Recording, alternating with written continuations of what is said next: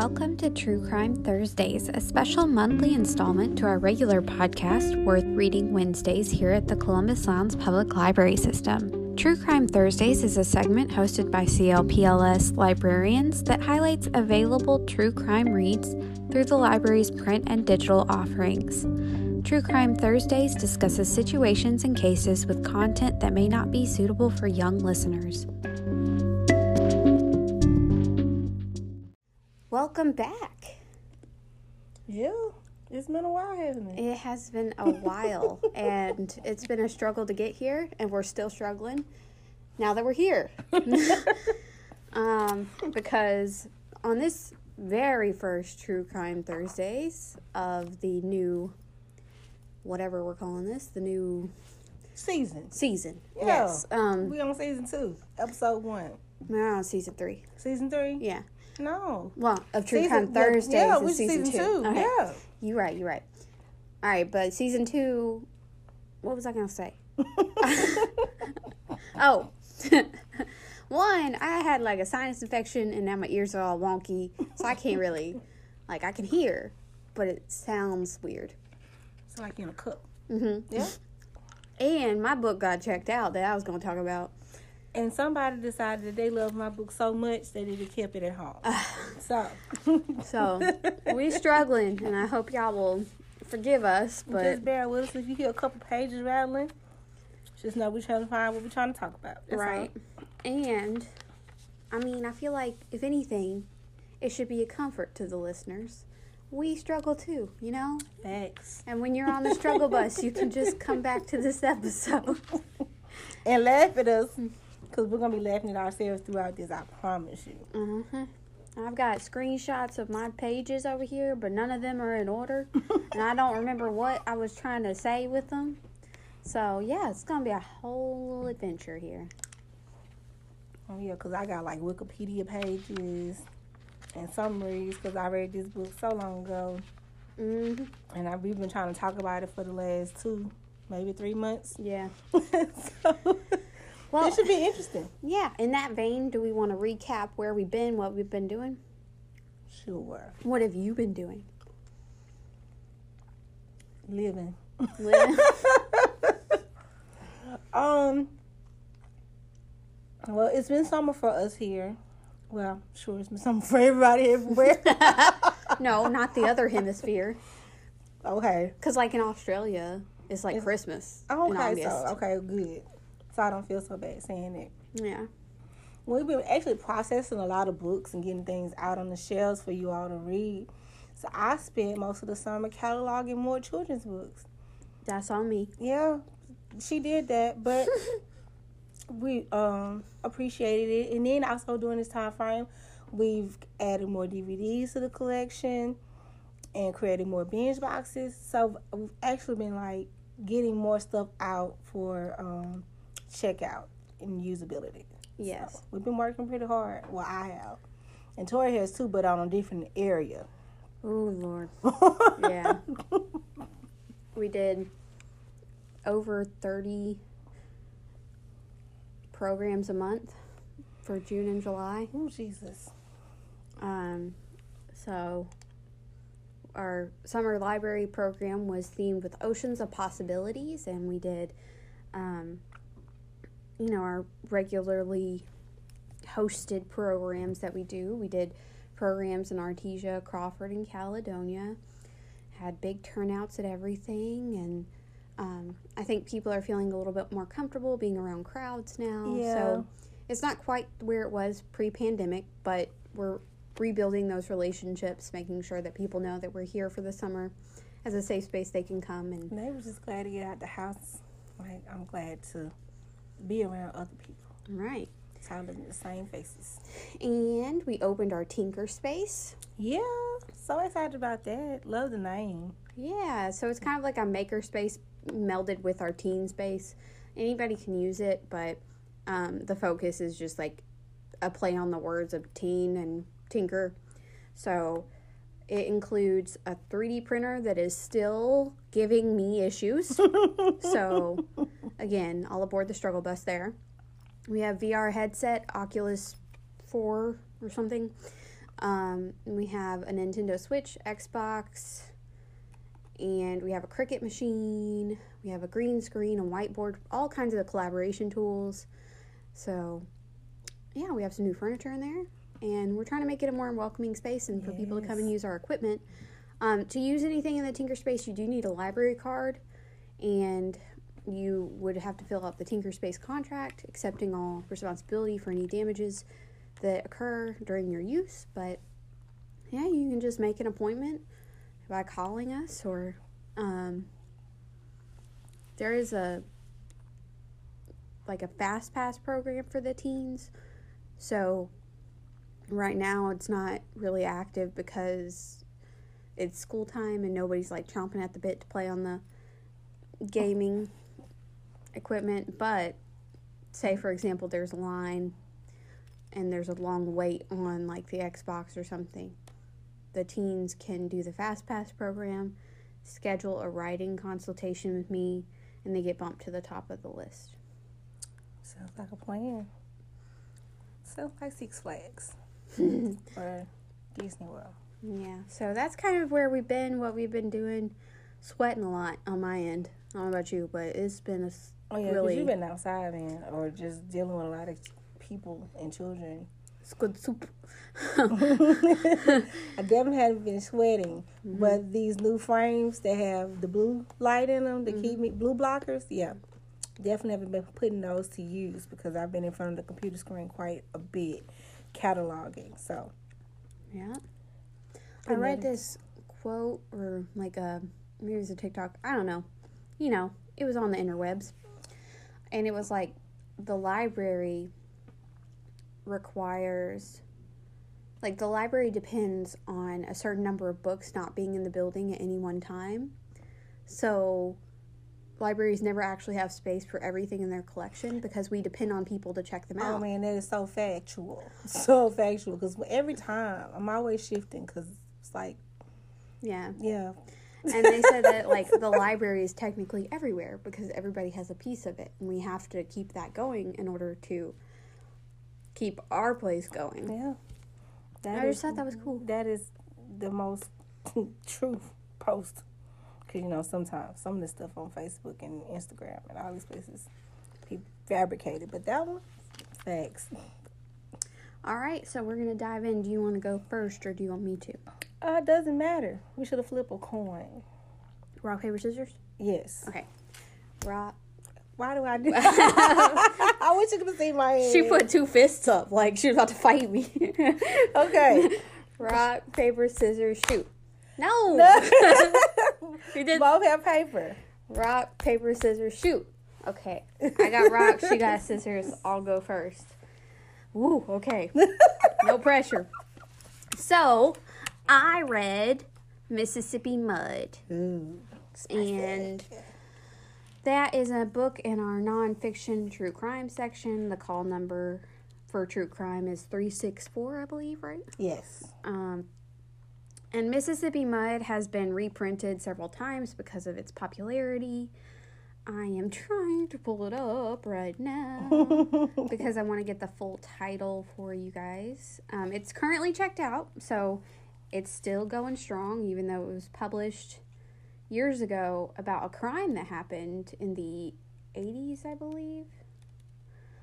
Look at me out here not spelling Mississippi correct. You know what? We'll give you a pass because you're not from here. I ain't from around here. And I'm not from here. I'm from Louisiana. But, I had to say it out loud to make sure I don't miss an I or an S.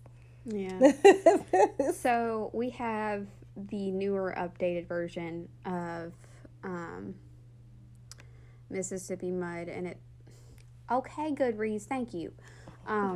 It's the subtitle is called Southern Justice and the Dixie Mafia. And so basically it follows the murder of Vincent and Margaret Sherry in Biloxi, Mississippi. And if you've lived in Mississippi, grown up in Mississippi, you've probably heard of this case, and I have not. I have lived in it. Yeah. Of course. But I have not grown up in Mississippi. So I was not, I only heard about this a couple years ago through Southern Fried True Crime, actually. Ah. Essentially, Edward Humes is the writer, and he's won a Pulitzer Prize for journalism. And the breakdown of the story is, one morning, Vincent and Margaret couldn't be contacted. Like, they weren't answering their phones. Vincent didn't show up to work. Very out of character. Because Vincent grew up in Kentucky. And he was very, like, he knew a lot of world knowledge. Like, he spent time in Vietnam and wrote his doctoral thesis on, like, something to do with Vietnamese law or something. I'm not quite sure. And then he's just so smart. Like, everything everybody has to say about him is he was very sharp-witted. He was very particular, but he was, like, a genius, pretty much. And he was working as a judge at this point, I believe. Y'all, it's been a minute, so forgive me if I get some of these wrongs. And I'll add some stuff in the show notes about the case, because, I mean, it's so widely covered that there are tons of resources on this, so don't take anything that I say. Don't take it, just take it at face value. Yeah. And then Margaret was actually running for mayor of Biloxi at the time. Like, she was planning on running for mayor. I don't think she had fully announced her candidacy yet, but she was working up to it. Because Margaret had a big feud with the current city mayor. She was like, he's the reason why, the illegal because Biloxi was having a huge issue with the illegal gambling and illegal prostitution on the Strip, is what it's called at the time. It was basically like casinos all up and down it, right? Okay. And like none of that was legal, and it was just out there. They was out there just wilding, and they didn't care because it was like the law enforcement officers were getting either paid or benefiting from it. So it's like it was like so out there that it was like you had to ask yourself, was it illegal? Because I mean, what? Everybody's doing it, and it's like I don't know. But Lynn, it was one of their daughters. So Vincent and Margaret had 4 kids, 2 boys and 2 girls. And when they passed away, their youngest daughter was still in college. And Lynn is their oldest daughter, and she's the one who took up the kind of the case and took up the duty of trying to get justice for her parents. And it took her almost like 20 years to do so. And her family struggled because of it, because she's living her life in 2 places, essentially. She was in North Carolina when this happened, and she still lived in North Carolina throughout all of this, but her parents are in Biloxi, and she's, like, visiting Biloxi. And it definitely wasn't safe for her to live in Biloxi, for sure. So, what happened is Vincent's business partner, Pete Hallett, goes to check on Vincent and Margaret, and finds them in there. Like, Margaret's coming out of the bedroom, and she was shot. And then Pete finds Vincent in the living room. And the way he says it is like, it was some sketchy stuff because he's the one who found them, and then he called the cops. But it was like, later on you find out that he found them, and then like, didn't say anything at first, and then came back and called the cops. And like where he said he found them, he was like, I didn't see them at first, but if he didn't, they weren't where he said, like where they were based on like what happened when the cops got there. He didn't match up with, He should have seen them immediately. Yeah, and he didn't. If he said it, he did. Yeah, and the thing was, this is gonna hurt you, and I'm sorry. But Vince and Margaret had 2 dachshund puppies, and they called them the boys. Because another thing that tipped off that there was something weird going on is that the boys didn't make any noise. Uncle Baby Lenny would let you know. Yeah. So that was. They did not kill the babies, the boys too. Okay. That was like, wait a minute. But that was Lynn's tip off that this was somebody who knew them that killed them, because she was like, the boys were guarding their bodies when the police came in, and they were sitting there, like, not letting anybody approach.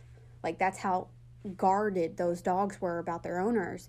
But Lynn was like, so why didn't they say anything? Yeah, like, somebody should have gotten away with, like, a dog bite at least. Yeah. Like, can we check the boy's teeth or something? Like, but the fact that there was no sign of anything happening. Like, she was like, somebody, it was somebody they knew. Yeah. As Lynn is trying to figure out what happened, she is discovering that, like, there's consistent suspicion about the current mayor. Like, everybody thinks the current mayor had something to do with their murder. And, like, what does that mean for Biloxi? Because if your mayor's that, crooked, and he arranged a hit out on his, like, competition. Yeah, competition or whatever. And that was something that a lot of people, like, assumed for a while. And then even Lynn, their daughter, was, like, consistently suspicious of the mayor and his office until it was right in front of her that she couldn't deny that that wasn't the case. But before we talk about that, I wanted to back up and talk about Vince and Margaret's marriage, because I found it to be one of the most compelling parts of this, and that doesn't even have anything to do with, like, really their murder. But it highlights the kind of people they were and who Biloxi lost in the process of this. And so, for example, Margaret and Vince were very much opposites. They butted heads a lot, but they worked well together. So it was like this weird, like, spicy tension or something. And this one paragraph, I just want to read it because I was like, okay, Margaret. Because it says, during one visit to Biloxi by Margaret's mother when Lynn was very young, Vince asked his wife what was for dinner. Whatever you make, she replied lightly. He snapped out an open fist and struck her lightning quick, right in front of Margaret's mother. He instantly regretted it, but said nothing. Margaret paled, but she too remained silent. When Vince left the room to take a nap, his bouts of anger always left him exhausted. Margaret followed a few minutes later. Once they were alone, she pulled out the pistol she had just retrieved from the closet and pointed it at Vince. You apologize in front of my mother, she said, or I pull the trigger. He apologized, and he meant it. I bet! So, like, Vince, another thing that was with him is, like, so Lynn was talking about, like, her relationship with him, and he never said, I love you. But she knew it based on his actions, but he could never say it. And, like, he grew up with a tumultuous childhood, so it was kind of like, he had some stuff going on, and he was characterized by, like, these bouts of violent temper that would happen. And he never really, abusive behavior was more directed towards Margaret than it was anybody else. And it was because he was abused by his father.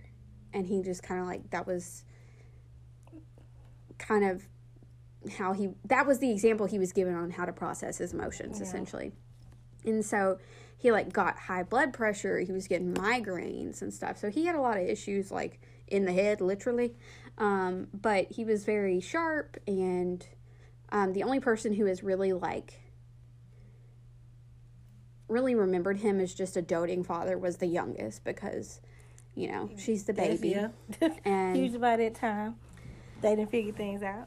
Yeah, so when he'd get mad, he'd get, like, real mad, real fast, real quick, and it'd be big and loud. But then it'd be done, Mm-hmm. And so, that was kind of, like, a look at their marriage. But, so what happens when they're murdered is Lynn starts looking around, and she's like, there's something weird with Pete. Like, what is Pete doing calling this guy named Kirksey Nix? And Kirksey Nix is very, very well connected with the Dixie Mafia. And so she's like, why is Pete having his, like, paralegal in the same law office that my father worked in, calling Kirksey Nix regularly from his jail?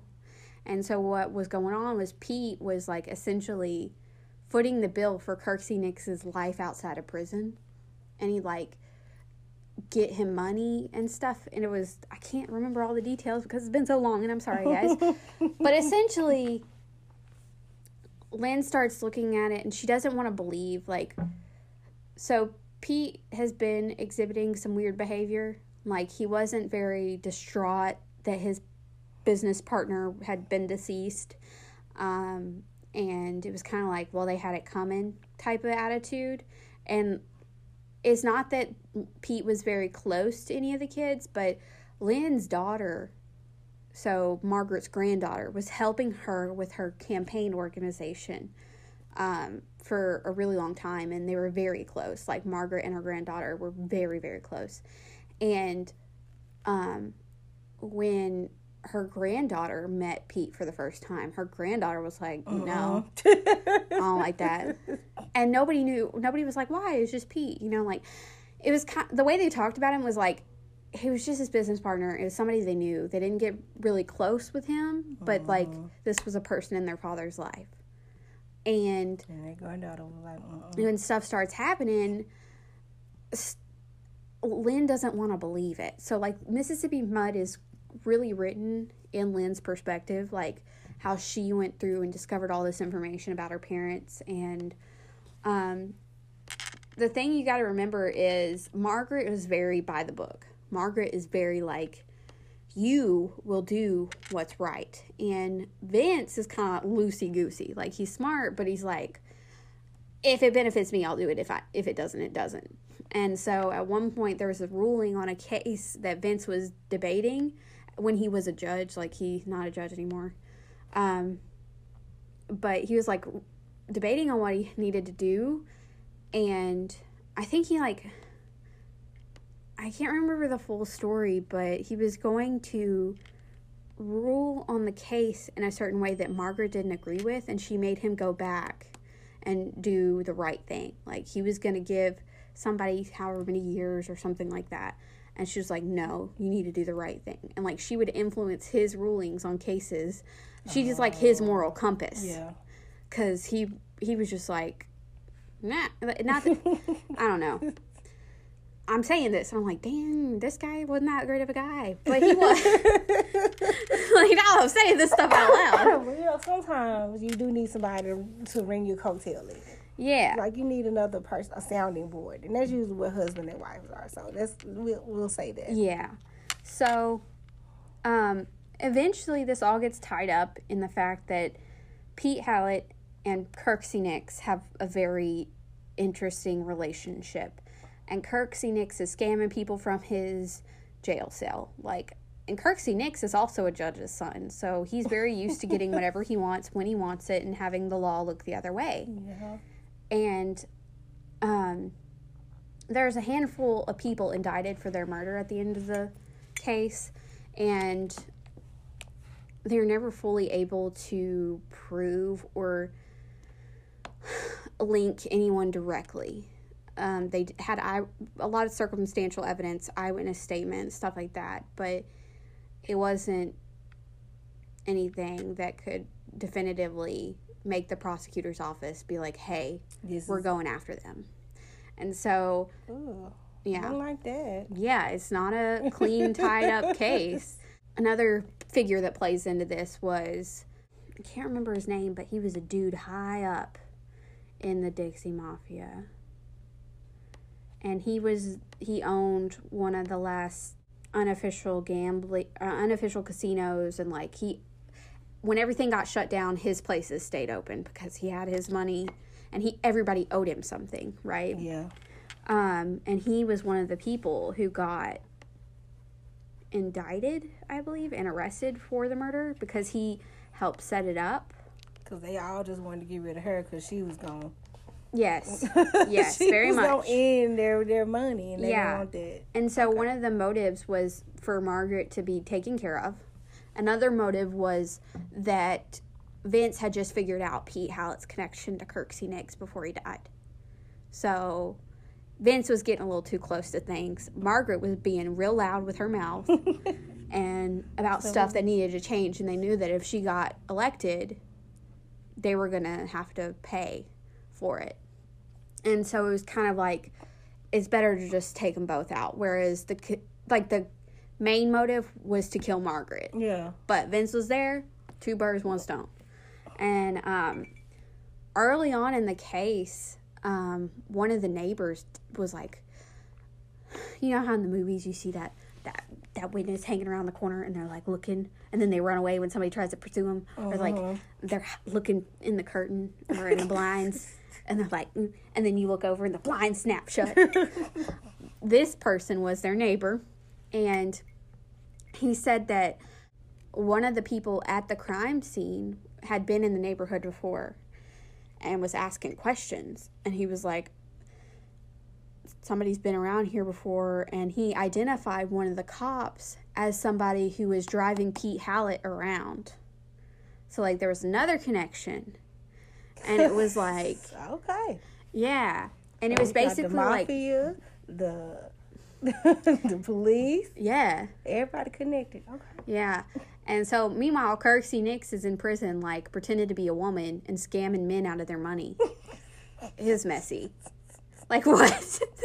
Yeah, what? Hey. And he's like, his wife or his girlfriend at the time, pick your flavor, he had both, would help him scam people, and Pete Hallett's assistant was one of his girlfriends, and she was helping him get money, because his idea was like, I'm going to build up all this money so when I get out of prison, I'm going to be set. And so Pete Hallett was helping in too. And Kirksey Nix gave Pete Hallett this fancy car, and Pete's like rolling around in Biloxi looking high on the hog, and it's just sketchy all the way around. But so essentially, Mike Gillich is the guy who was like the big dude in Biloxi at the time. And he had never gotten caught for anything. And he had, like, friends, family, civic leaders stood by him through the first trial when he defied logic and fact to insist that he was an honest and God-fearing man. And then the problem with the case was that everybody who was serving as a witness or everybody who was indicted, everybody was lying on the stand. And it was, like, consistently messy. Because they were all con men trying to point the finger at each other over who conspired to murder them, and then who actually pulled the trigger. And then, of course, you can't tell on the person who actually did it because you don't want to die. Yeah. So, basically, the Sherry's murder is not clean cut. There are so many players in that, and it looks at, like, if you read Mississippi Mud, it looks at how the corruption of Biloxi is so complex and so intertwined, and people use their connections, and they use their connections for illegal purposes, and it's like, so there's a seedy underbelly that's not really an underbelly, and it's this weird, like, nobody's saying anything, but it's all happening. Yeah, we know it's going on, but we also are not acknowledging that it's going on. Yeah, and it's like, I feel like that's the same thing that happened with the Ouida case. Everybody was like, after it happened, it's something everybody knew about but nobody talked about. Mm-hmm. And this is like, it's happening all the time. It's something everybody knew about, but ain't nobody talking about it because we don't want to get in trouble. And I don't know. It's just like so complex, and there's so many moving pieces to this. We have the print copy. Again, it's checked out, but it's Mississippi Mud, and the subtitle was Southern Justice and the Dixie Mafia by Edward Humes. And I know that that's a very, very broad stroke on that case. Yeah, I mean, you call it about Southern Justice. Was there really justice, or that was Southern Justice? I would say, or is it Southern Justice? Yes. Like, we took it into our own hands, justice. Mm-hmm. Yeah, because, like, they could never pin anyone specifically down. So that's me rambling about that. How about you? All right. Well, I'm going to ramble as well. So I can remember, this has got to be at least 7 years ago, maybe. We had this big donation haul of books. Somebody just bought some books. Someone had passed away, and their children donated a plethora of books. So we were going through these books on the back table, and I came across The Heavy Hooker. And I was like, what? I was so intrigued by just the title alone. I'm like, this just sounds like something I would want to read, but the book was in such a horrible condition that it wasn't anything that we could actually put in our collection. So I took it home to read, and I could not put it down. It was one of those reads, and it's rare that I pick up a read that I cannot put down and come back to. Yeah. And this one was one of them. And I talked it up so much that I requested that we get our own personal copy in the collection. And clearly, it is something that likes to be read because somebody took it home and didn't bring it back. So, we'll get it replaced. Yes, we will. I decided to take a break from the normal true crime that we do, where we're chronologically talking about a murder or suicide or some type of crime, death crime, and decided to talk about some prostitution crime. Okay. So, The Happy Hooker gives you the story of either her name is Xaviera or Xaviera Hollander. She is she is from the East Indies, now Indonesia. She was born to a French and German mother and a Dutch and Jewish father. So she's kind of a woman of all backgrounds. So we learn about her in this book. It tells how she eventually moves to New York from... Something went wrong. Please try again.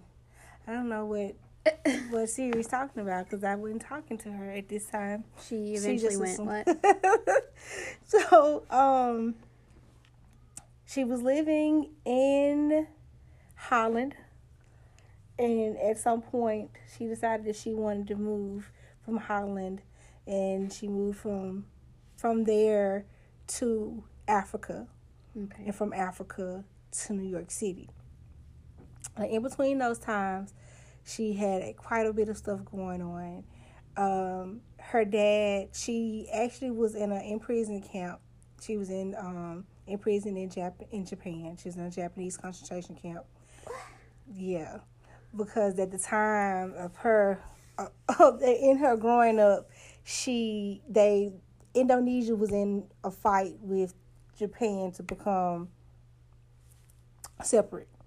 So she was in the East Indies, and they were trying to become an independent country. Mm-hmm. So that was a thing, and she actually ended up in a Japanese concentration camp. So at some point, she and her mom did escape, but her dad had to stay because he was a medical professional. He had to stay, and in fact, her dad, she ended up leaving the camp, but having to come back, and he actually treated her. He didn't know that she was his daughter. That's how long they had been separated from each other. But in the 70s... I feel like that lady in that math meme, where she's like... putting all the calculations together. Yeah. What? They eventually reunite with each other. But her dad, this is let's say he's promiscuous. So we'll use that term. He's promiscuous. And so Xavier later shows those same tendencies. And her mom was all like, hey, I don't want you to do that. I want you to stay a virgin till you get married. But she's like, no. No, I'm gonna go out here and I'm gonna do some experimentation. Yeah. So she does. Ultimately, she does lose her virginity to a 17-year-old young man, and she decides that, oh, this is it right here, and I'm just gonna go out here, and this is what my life is gonna consist of. Oh, like, I'm gonna do this, and I'm gonna do this to the best of my ability. So, she does graduate high school, and in fact, she's very smart. She decides that she's gonna be a secretary, and she started working for an advertising agency, but all in the meanwhile, she's out here experimenting, and she's like, I'm going to sleep with this person, that person, and I'm just going to have the time of my life. Yes. Now, she does not connect sex with love. So, I mean, some people can compartmentalize yeah, that. she definitely does. So she's like, I'm doing something because I have this desire.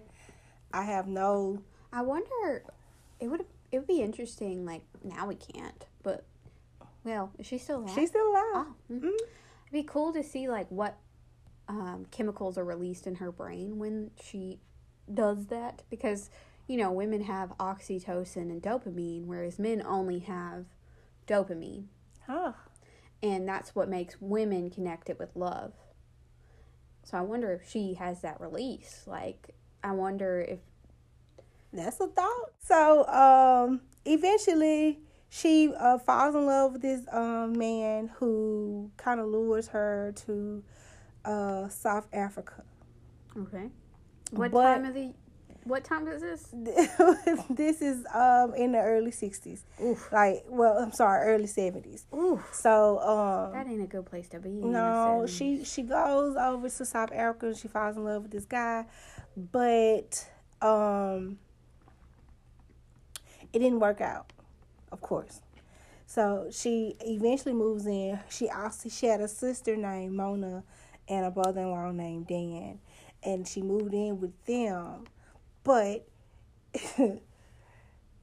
over in South Africa, you just can't be promiscuous like she was in Holland, because Holland was a little bit more liberal. They were free. South Africa is definitely not liberal at this time. No, at all. So she's like over there bored. She got all these insatiable desires. In the house board? Mm-hmm. She got all these desires that she really can't do anything about. So she experiments with her sister and brother-in-law. Yeah, it gets kind of like, what? Ew. I'm sorry. So after we realized we don't really want to do this, but at the same time, I just got these desires and I just need this need I need met. Yeah, it was weird for a little bit, so we're gonna jump on past that. So she later meets another guy named Carl, and Carl lures her to New York. And he was like, I'm going to marry you. But he doesn't, because she gets arrested and inserts crime. Oh, no. She gets arrested for indecent exposure. So she's a secretary at this law firm now. And she is having sex in an area where she can be seen. What? Well, when the mood hits her, she just has to do it, and no matter where the location may be. So she could be clinically diagnosed as a nymphomaniac. Definitely. Okay. Definitely diagnosed as that. Oh, Lord. So, Carl like, no. Melanie, I don't think I was ready for this. I don't think I was. Okay, keep going. So, Carl like, no, I can't marry you because you got issues. So, you got issues. So she decides that she really did love Carl, but also she had those desires. So she decides, okay, I'm not going to deal with love anymore for now. I'm just going to go out here and I'm just going to do my thing. So she goes out and she just has sex all the time with anybody who is willing to do so. So one day this epiphany comes across her and she's like, you know what? I'm going to make this my life. I'm going to become the best madam in the city of New York, and I'm going to own the top brothel. Which for her makes sense because she wants to do this. Like, this is her life. This is something that she enjoys doing. And so she's like, I'm going to do this. But she ends up getting blackmailed when she first started out because somebody got a hold of her and Carl's sex video and photos. And they're like, we're going to expose you. And so the money that she was making at her brothel at the time, well, in her own personal life as a prostitute, she ultimately ends up having to give to the person that was blackmailing her. So each chapter of this book is like, it describes her growing up from her childhood when, you know, she happened to be at the concentration camp because her mother and father both were of some type of her father was of a Jewish background and her mother was German, and they procreated her, so there was all kind of issues in Japan. So they were not they were transients. And so, you know, of course, you know, you can't do that in the middle of a war as well. Yeah. So at some point they do meet back up in Amsterdam where they rebuild their life. So she leaves there and she moves to South Africa with her sister, but it's her half sister. It's her dad's daughter from her first marriage.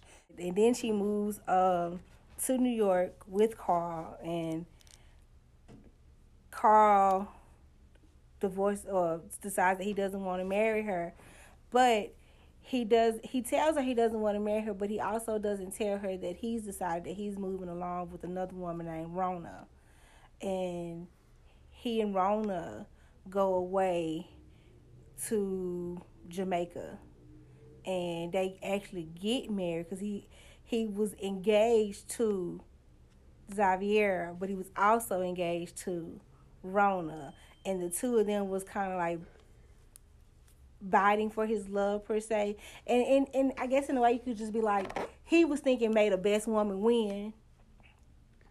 Ew. And then when Xavier got arrested, he was like, okay, well, I guess I'm gonna go with Rona then. So he does marry Rona, but he still periodically meets back up with Xavier because Xavier has all these tricks of the trade because, you know, this is her life. Like, she really wants to be out here doing stuff. But she, in the meantime, Xavier meets another man, an Englishman named Evelyn St. John, and he spends the week with her. And how she realized that she wants to make this profession is that he gives her $100 at the end of the week. And she's like, what is this for? And he's like, you give this to your parents, because he's thinking that she's a lot younger than what she is, because she looks young. So I give this to your parents and let them put you in some type of boarding school where you can learn to find self-love for yourself, because you deserve the type of man that would take care of you. Well, instead of Xavier thinking of it on the lines of, I deserve better than this, it was like, oh, I can use my body and do what I want to do and get paid to do it. That's not the... So, meantime, all this is going on. She's still working as a secretary at the United Nations when she starts getting, the United Nations, because she is of all the United Nations, because she's all these different things. She is working in New York at the United Nations, and that's when inserts the blackmailer who is trying to blackmail her with the pictures of her and Carl, and they're gonna put them out to her bosses. And she was like, you know what, I'm not gonna try to figure out how I'm gonna raise this money, so I'm just gonna quit and then go ahead and do what you gotta do, because I've decided that I'm gonna go and I'm gonna be a madam. Well, I'm gonna first be a prostitute. So she starts prostituting herself, making all this money, and she gets arrested for the second time. She already got arrested for indecent exposure. She gets arrested the second time for just regular prostitution. And by this time, she meets another man named Paul.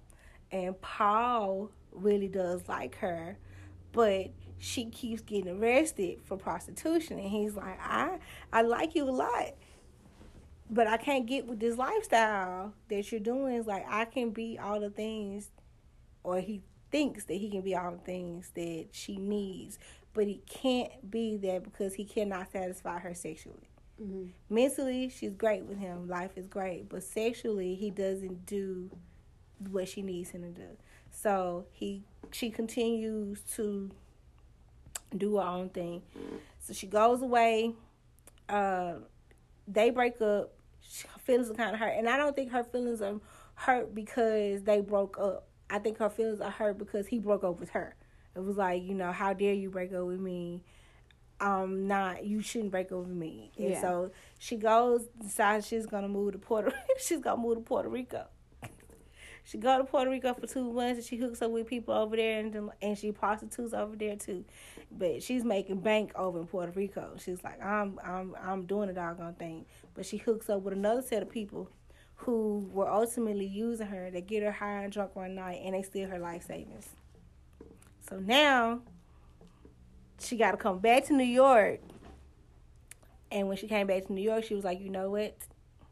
There are perfectly good people who are prostitutes, and they do this for a living, and I'm going to do the same thing. In fact, I'm going to become the biggest madam in New York City. And she does.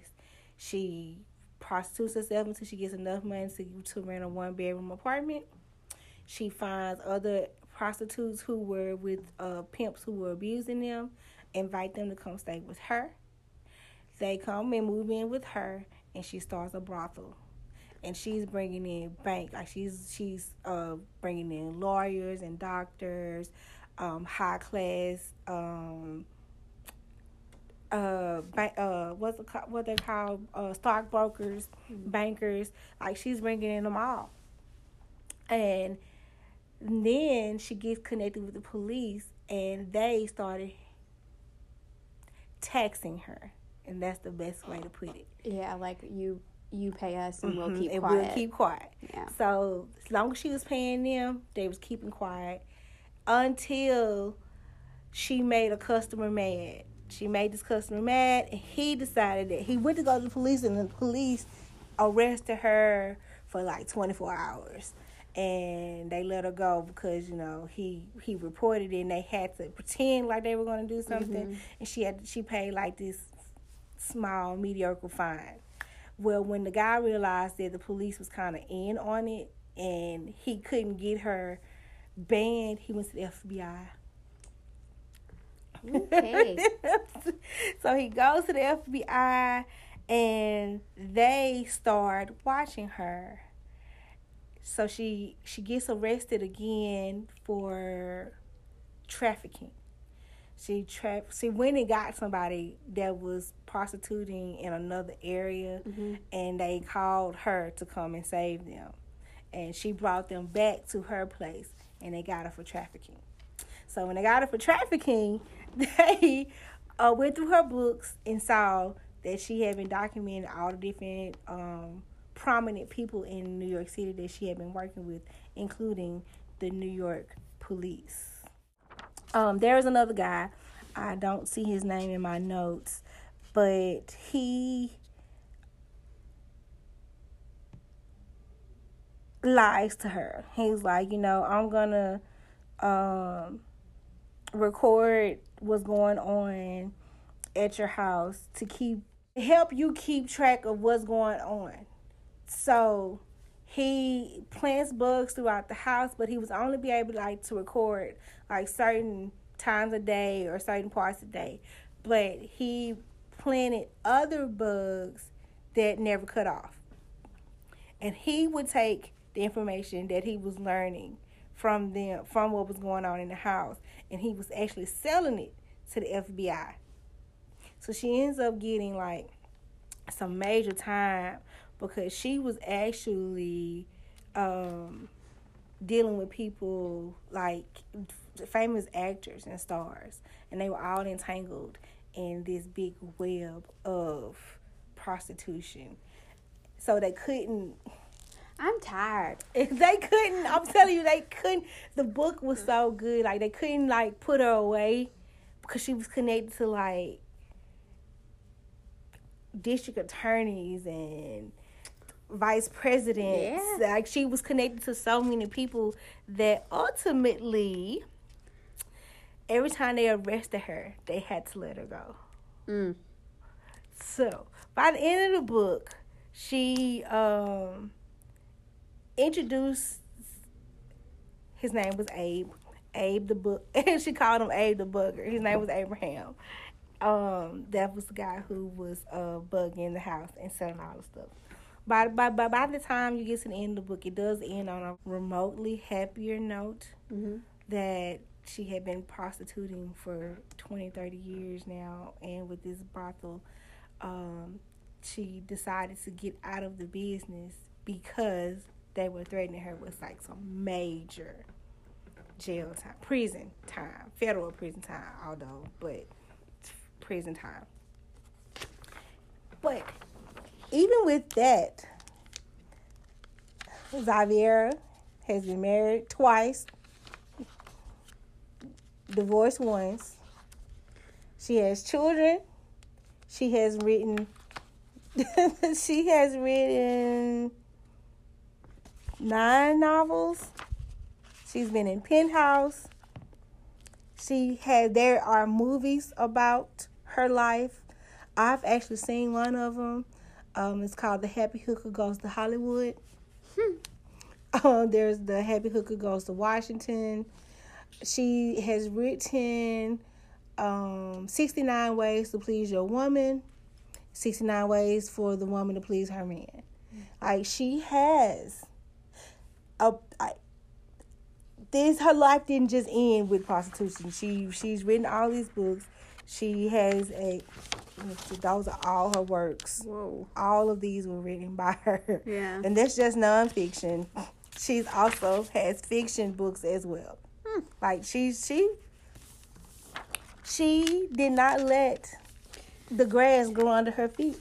Well, just I Googled some images of her to get a better idea, and seeing the quotes that are attributed to her, I could see how it would be a very, very good quick read because just these quotes are very quick-witted. You can call me mercenary or call me madam. As always, I tell my customers, just call me anytime. And then she says you can't be good in bed anymore. You have to be good at the keyboard too. Yep. Because at some point, I don't know if it was in this book or the second one, because I did read the second one as well. She started a phone sex business, and then from a phone sex business to a chat room. So her money is coming in. Yeah. She has her own website right now. You can look her up. It's Xaviera Hollander something at .com. It's all one word, I think. But I am very impressed with her. Very impressed. And then you can email her. So if you wanted to talk to her and want to catch up, you can email her. Yeah, I was seeing on the Goodreads review of the book that somebody who reviewed it was we met her and she consistently still emails us about her life. Yeah. She even has a bed and breakfast. So if you want to go visit her, you can stay at her house, at her bed and breakfast. Happy House B&B. Yep.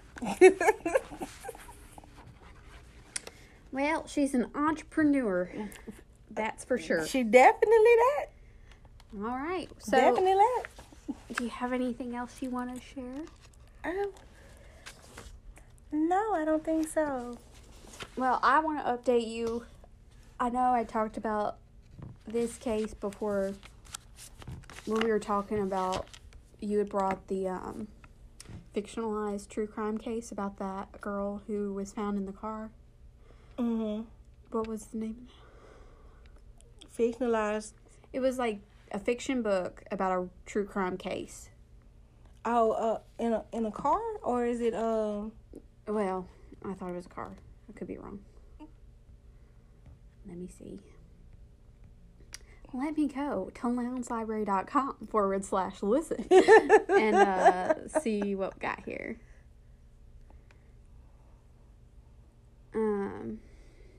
Oh, The Innocents by Ace Atkins. Yeah. You were talking about Jessica Chambers. Yeah. Anyways, I said in that episode that I was watching the Tara Grinstead case because they're about to be called to court, and it was Ryan Dukes who was indicted on the murder and like everything. And I watched the live court case. Like, I had it on my phone watching him testify in court about what happened. And his story changed a little bit. Like, so he had admitted that he killed her, but it was under duress, and so it was like a false confession. And so in the courtroom, he was like, I didn't kill her. It was Bo Dukes who did it, and he called me to help him dispose of the body. And so the ruling, like, I watched, it was wild. I watched it as the ruling came out. I watched his reaction. So he was found not guilty of her murder, but he's found guilty of disposing of her body because there's no direct evidence. And so they are going on trial for another indictment in the next county over where they actually disposed of her body.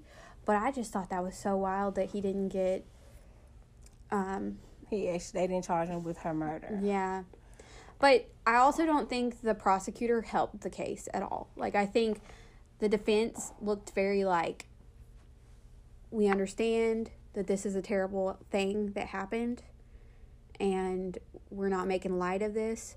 Like, that was the defense's take. The prosecutor was, like, very aggressive towards him on the stand, and it came across like she was admonishing him like a grade school teacher. And it was just like,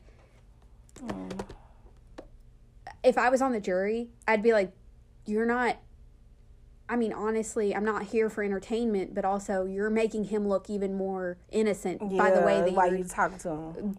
Like, she was, like, demonizing him. And it's like, somebody's life was lost in this. I almost felt like in the courtroom, when you're trying to get somebody sentenced for murder, the time to moralize is past. The time to, like, that can be done by the judge at sentencing, right?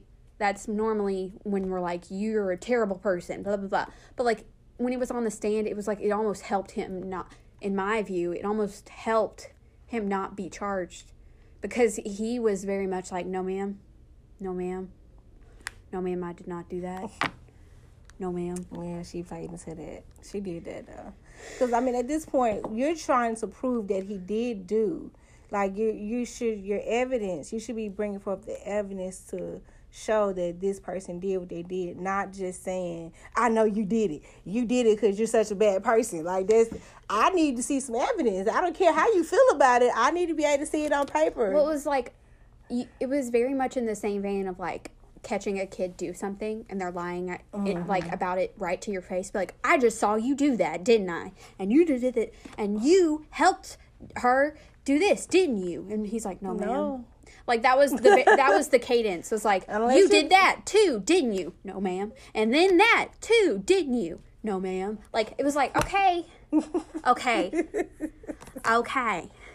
So, he got indicted on charges for helping dispose of the body in Ben Hill County.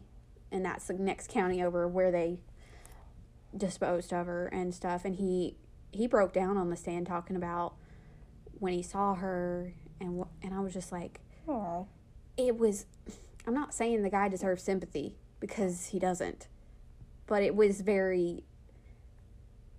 harrowing to hear about. And it was like, I think the thing with that case specifically is, with the Up and Vanished podcast and everything coming out about it, the victim's been lost, because it's like, who did it? We don't care about anything else but who did it, and how are they going to get it, And it's like, his testimony was like, yeah, that was a person. It's not just a pop culture thing. It's not just a true crime case for your entertainment. That was a person. And so watching that play out in real time, it was wild. And I was just like, jaw on the floor of why. So, I mean, I expected him not to be, because there's no direct, it was all circumstantial evidence, and it was a lot based on his false confession.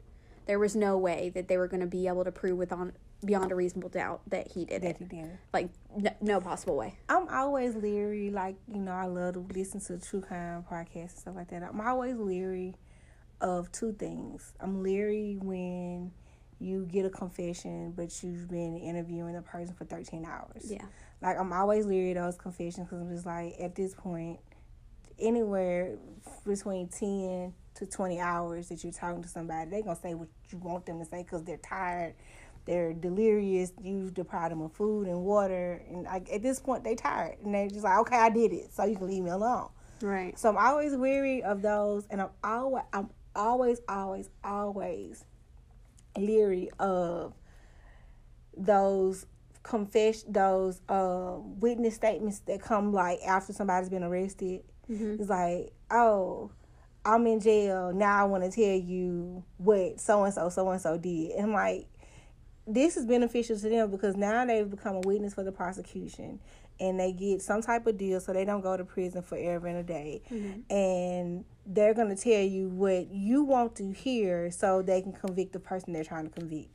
So those are two things that, and I've noticed that a lot of times the prosecution hangs their entire case on a confession that has been given 13 hours after the fact, or a witness who was given a plea deal, mm-hmm. so they can get out of prison. Those two things, and they will, and a lot of times they win their cases based on that.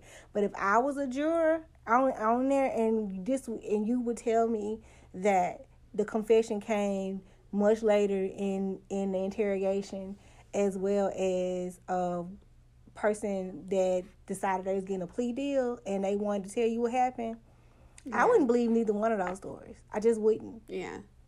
What I'm leery of is, like, so there were some witnesses who testified, and they were like, I saw him on this day. And I'm like, y'all, this was 13 years ago. You can't. I barely remember who I saw yesterday. Amen. Like, that's what gets me, is as much as it sucks, like, I'm torn on how long something can, like, murder, no doubt, like, that needs to be, like, there needs to be justice for that. But also, what credence do you give somebody who's like, I saw them in their truck at 12:01 p.m. on Thursday, March the 3rd, in 2003, and I remember because I was holding this coffee in my hand. Like, you don't remember that, and I can tell you that for a fact. I in my apartment complex that I live in now, I was in a 1-bedroom apartment, and this guy got killed. The story was that he jumped out a window of my apartment complex, and he was having an affair with somebody else's girlfriend, and the person saw him jump out the window, and they shot him, and he fell over the ledge that the apartment complex sits on. I don't know all the details of that because I was in my own apartment. But what I do remember is seeing his body in the back street laid. I do remember that. Jeez. I remember that it took multiple hours for them to cover him up because they were doing an investigation. I remember that. But what I don't remember, what time it was. I don't remember that. Yeah. I don't remember what he was wearing. I just remember seeing him there in the street. So, like, you remember certain things about a murder, but you will never remember like, oh, it was exactly 8:05 p.m. Like, you don't, because it's the heat of the moment. Like, those things, you're not looking at your clock trying to remember what time it is. Now that I've been listening to true crime stuff, I do look at my clock when I notice something weird. Like, the neighbors that I'm talking about now have moved out and moved on. But a couple neighbors down from me, in the middle of the day, my neighbor had a fire going in their grill. Like, huge, like, past the eyebrows. It was like a little bomb. And I'm like, what? I was like, what is going on? And he's like throwing stuff into it. And it was not meat. And I was like, that's okay. And I go back inside and it's like 4:15. And I was like, and I said, remember, I looked at my husband. I was like, look. You gotta remember that this happened at this time in case somebody comes back at us. It's like, did you see anything? Because I just saw something real weird, and it's this time of day, and I need you, because it was like a Sunday. I can't remember what day. Yeah. But it was a weekend because I was home in the middle of the day, and my husband was home too, so it had to be a Sunday. Because he works on Saturdays, and so I came back in and I was like, that's just weird. Sus. And what time is it? And we need to note this. And he just rolled his eyes at me and he was like, oh my God, whatever. But I'm like, no, see? But 20 years from now, somebody could come at us and be like, hey, you live on this road at this time of this year range, and do you ever remember? And then I remember, and I know it was a Sunday, but I can't tell you what day. Yeah, but I tell you, 4:15 p.m. on Sunday, he was blasting some heat and burning some. Maybe it was like a cathartic, she broke up with me, I'm gonna burn her letters type situation. It could have been, but I'm gonna forever remember it because 4:15. So yeah, look at your watches, people. That's our advice for today.